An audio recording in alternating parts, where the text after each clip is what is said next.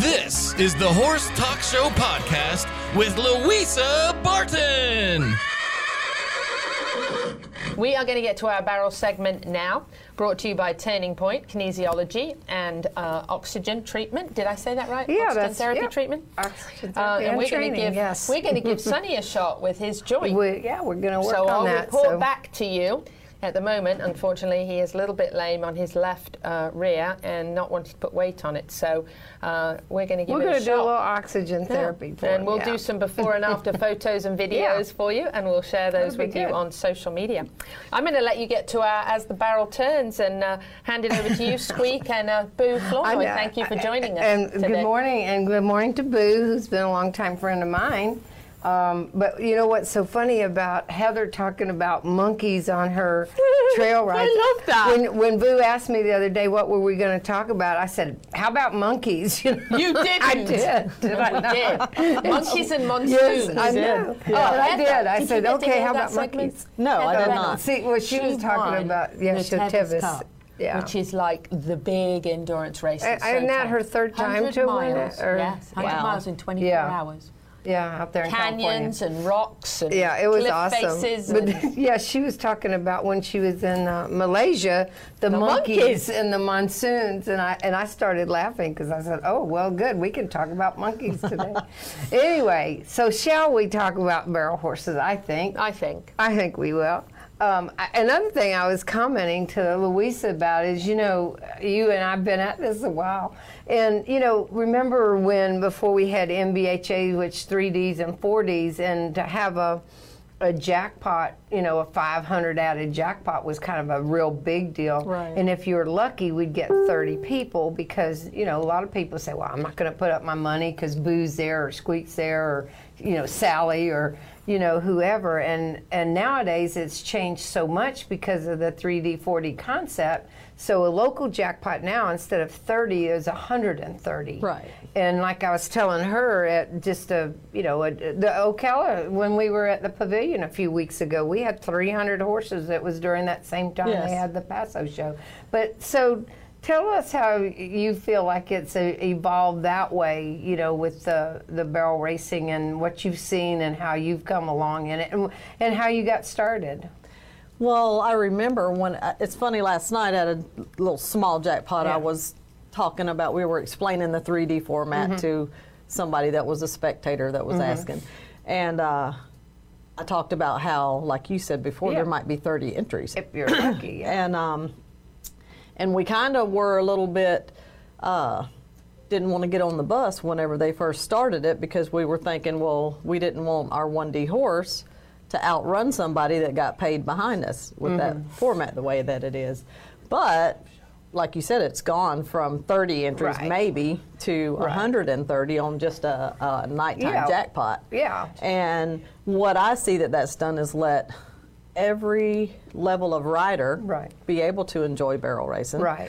And also for us trainers, we can take a horse that's not ready to win and let him come from the bottom up and hear his name called and the pressure they get whenever it's their turn to run. And he might start in the 4D and you get to see his progress, and it's a whole lot easier to judge him against the great horses. It is, and nowadays we have our, like in the quarter horse racing, we have the AAA, top AAA. We have the speed index, Right. And in the thoroughbred racing, they have what they call a buyer's number, and it's the same type of thing as that. And with us, we compare them. Oh, it's a 1D horse or a 3D horse, or and we actually have that now. I think that's kind of cool in that sense. And I mean, I do remember when the MBHA was starting, I jumped on and got my charter membership because even though I didn't understand exactly what it was going to do and how it was going to happen, I thought, well, Martha's in on it and Talmadge is in on it, and some of the biggest names in barrel racing were all behind it, and then Mr. Morris, who was a big deal in it, and I thought, I better get in on this. I'll find out later how it's going. But it's been a good thing for the industry, But now past that, tell us how you got started, where you come from, where you came from, how you got started in your riding, and then into barrel racing and us rodeoing when we did up there, all those Gurney rodeos. So.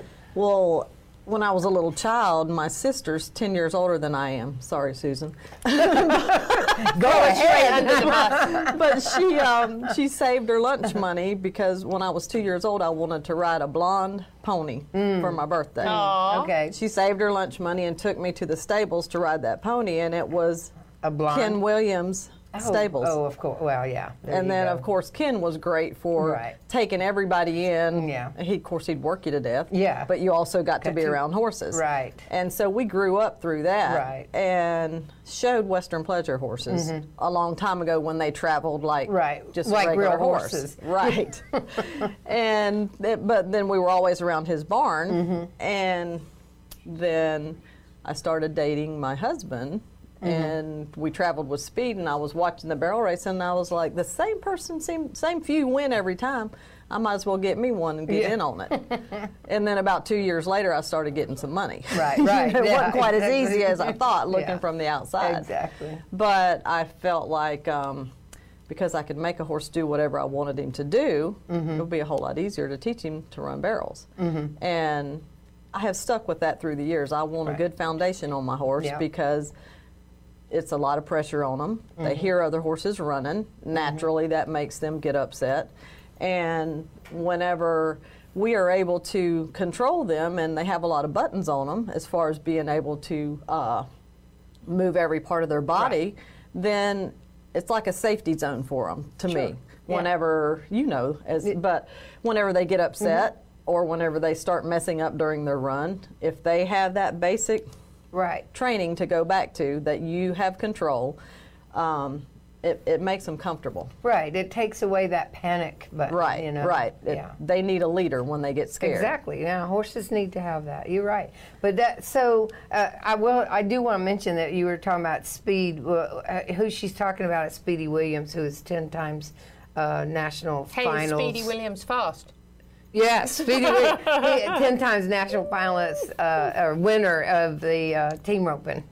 And anyway, she grew into the Hall of Fame. Yeah, he did. Yeah. Just got inducted into the Hall of Fame. So that's who she grew up with his family and his roping and got her start there. But and I remember Bobby and you guys would come and we'd ride and do stuff and we had some fun. I remember telling you a joke right before you went into the rodeo at Hilliard that time. And she was so funny coming home on that. But anyway, on the, back to on the barrel horses, are you still doing the futurity horses a good bit? Or are you still leaning toward that some? Or are you wanting to just do open horses? I really love the young horses. I love taking that clean canvas and putting my work on it. It's what I'm good at. It's my favorite part. I have gotten to where I don't break 2-year-olds anymore. Yeah, I don't. And, so you've got to find somebody you feel good to get on behind and start from there. But it's just so rewarding every day that you get to ride a young horse and kind of show him the way through. Yeah. And as far as hauling futurity horses, unless I have a real superstar, there's, because of the 3D format, 4D format, there's so much more to go to now on the East Coast to where we used to have to go west in order to be able to really compete for big money.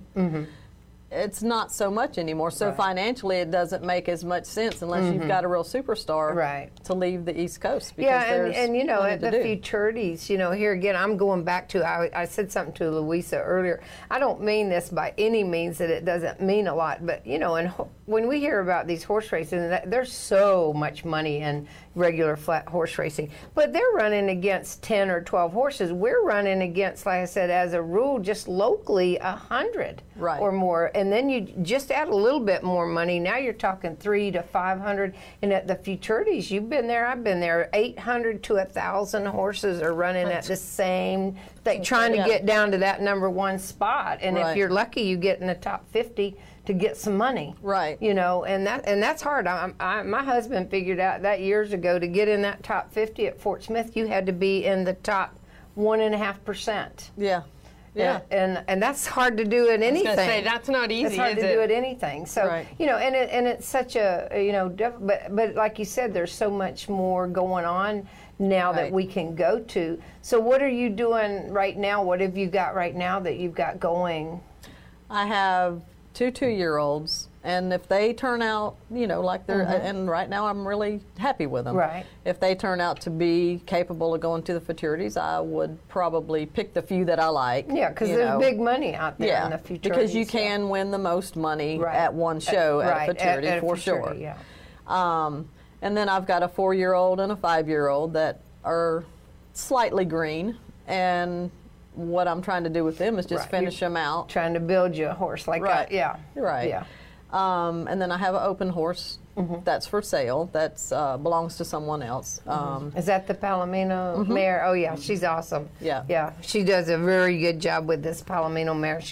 She's awesome to watch. You both. I love Palominos. Yeah, I do too. Blonde ones. And I love Palomino. Of course, I've had some good ones. You've seen me on a couple of good Palomino horses, but I mean. But I noticed that I'm loving them less whenever I have to wash them every time you go to the show. Are you a good old brown horse? You can brush him off. That's when you have to befriend your monkeys and have the monkeys. Exactly. I knew I was going to get the monkeys. You were going to get the monkeys. I was going to get the monkeys in on this thing. Yeah.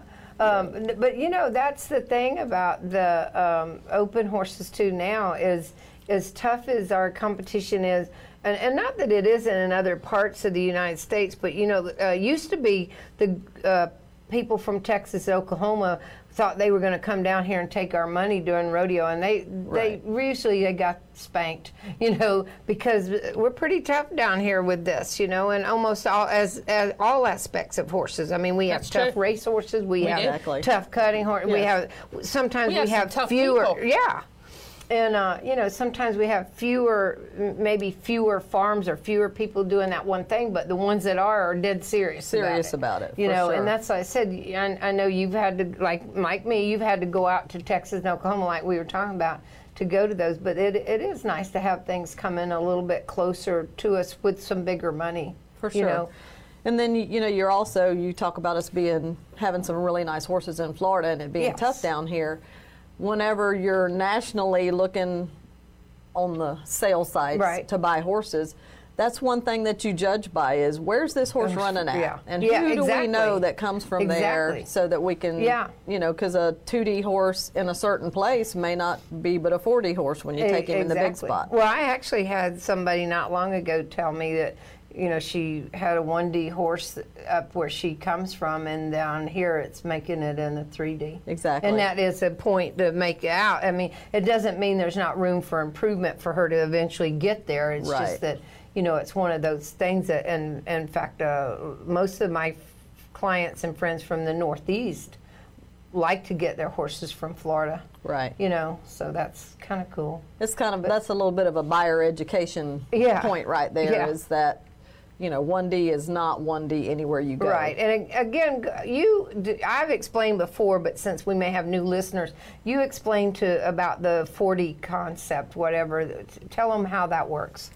Okay, the fastest horse out of, say, 300, let's pick 300, and say the fastest run of the whole day. So you don't know who wins the 2D, 3D, 4D until the very last horse runs. Yeah, which makes it a little fun. Yeah, it does. And we have seen We've seen them come in at the last 5 out of 300 and change it all. Yeah. So say the fastest time run is a 14.5.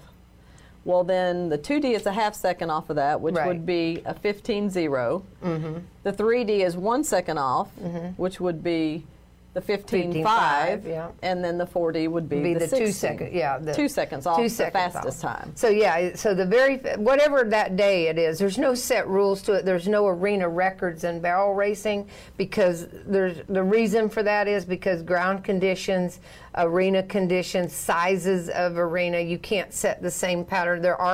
However, there are regulation size patterns for all organizations. Like MBHA has a regulation standard size.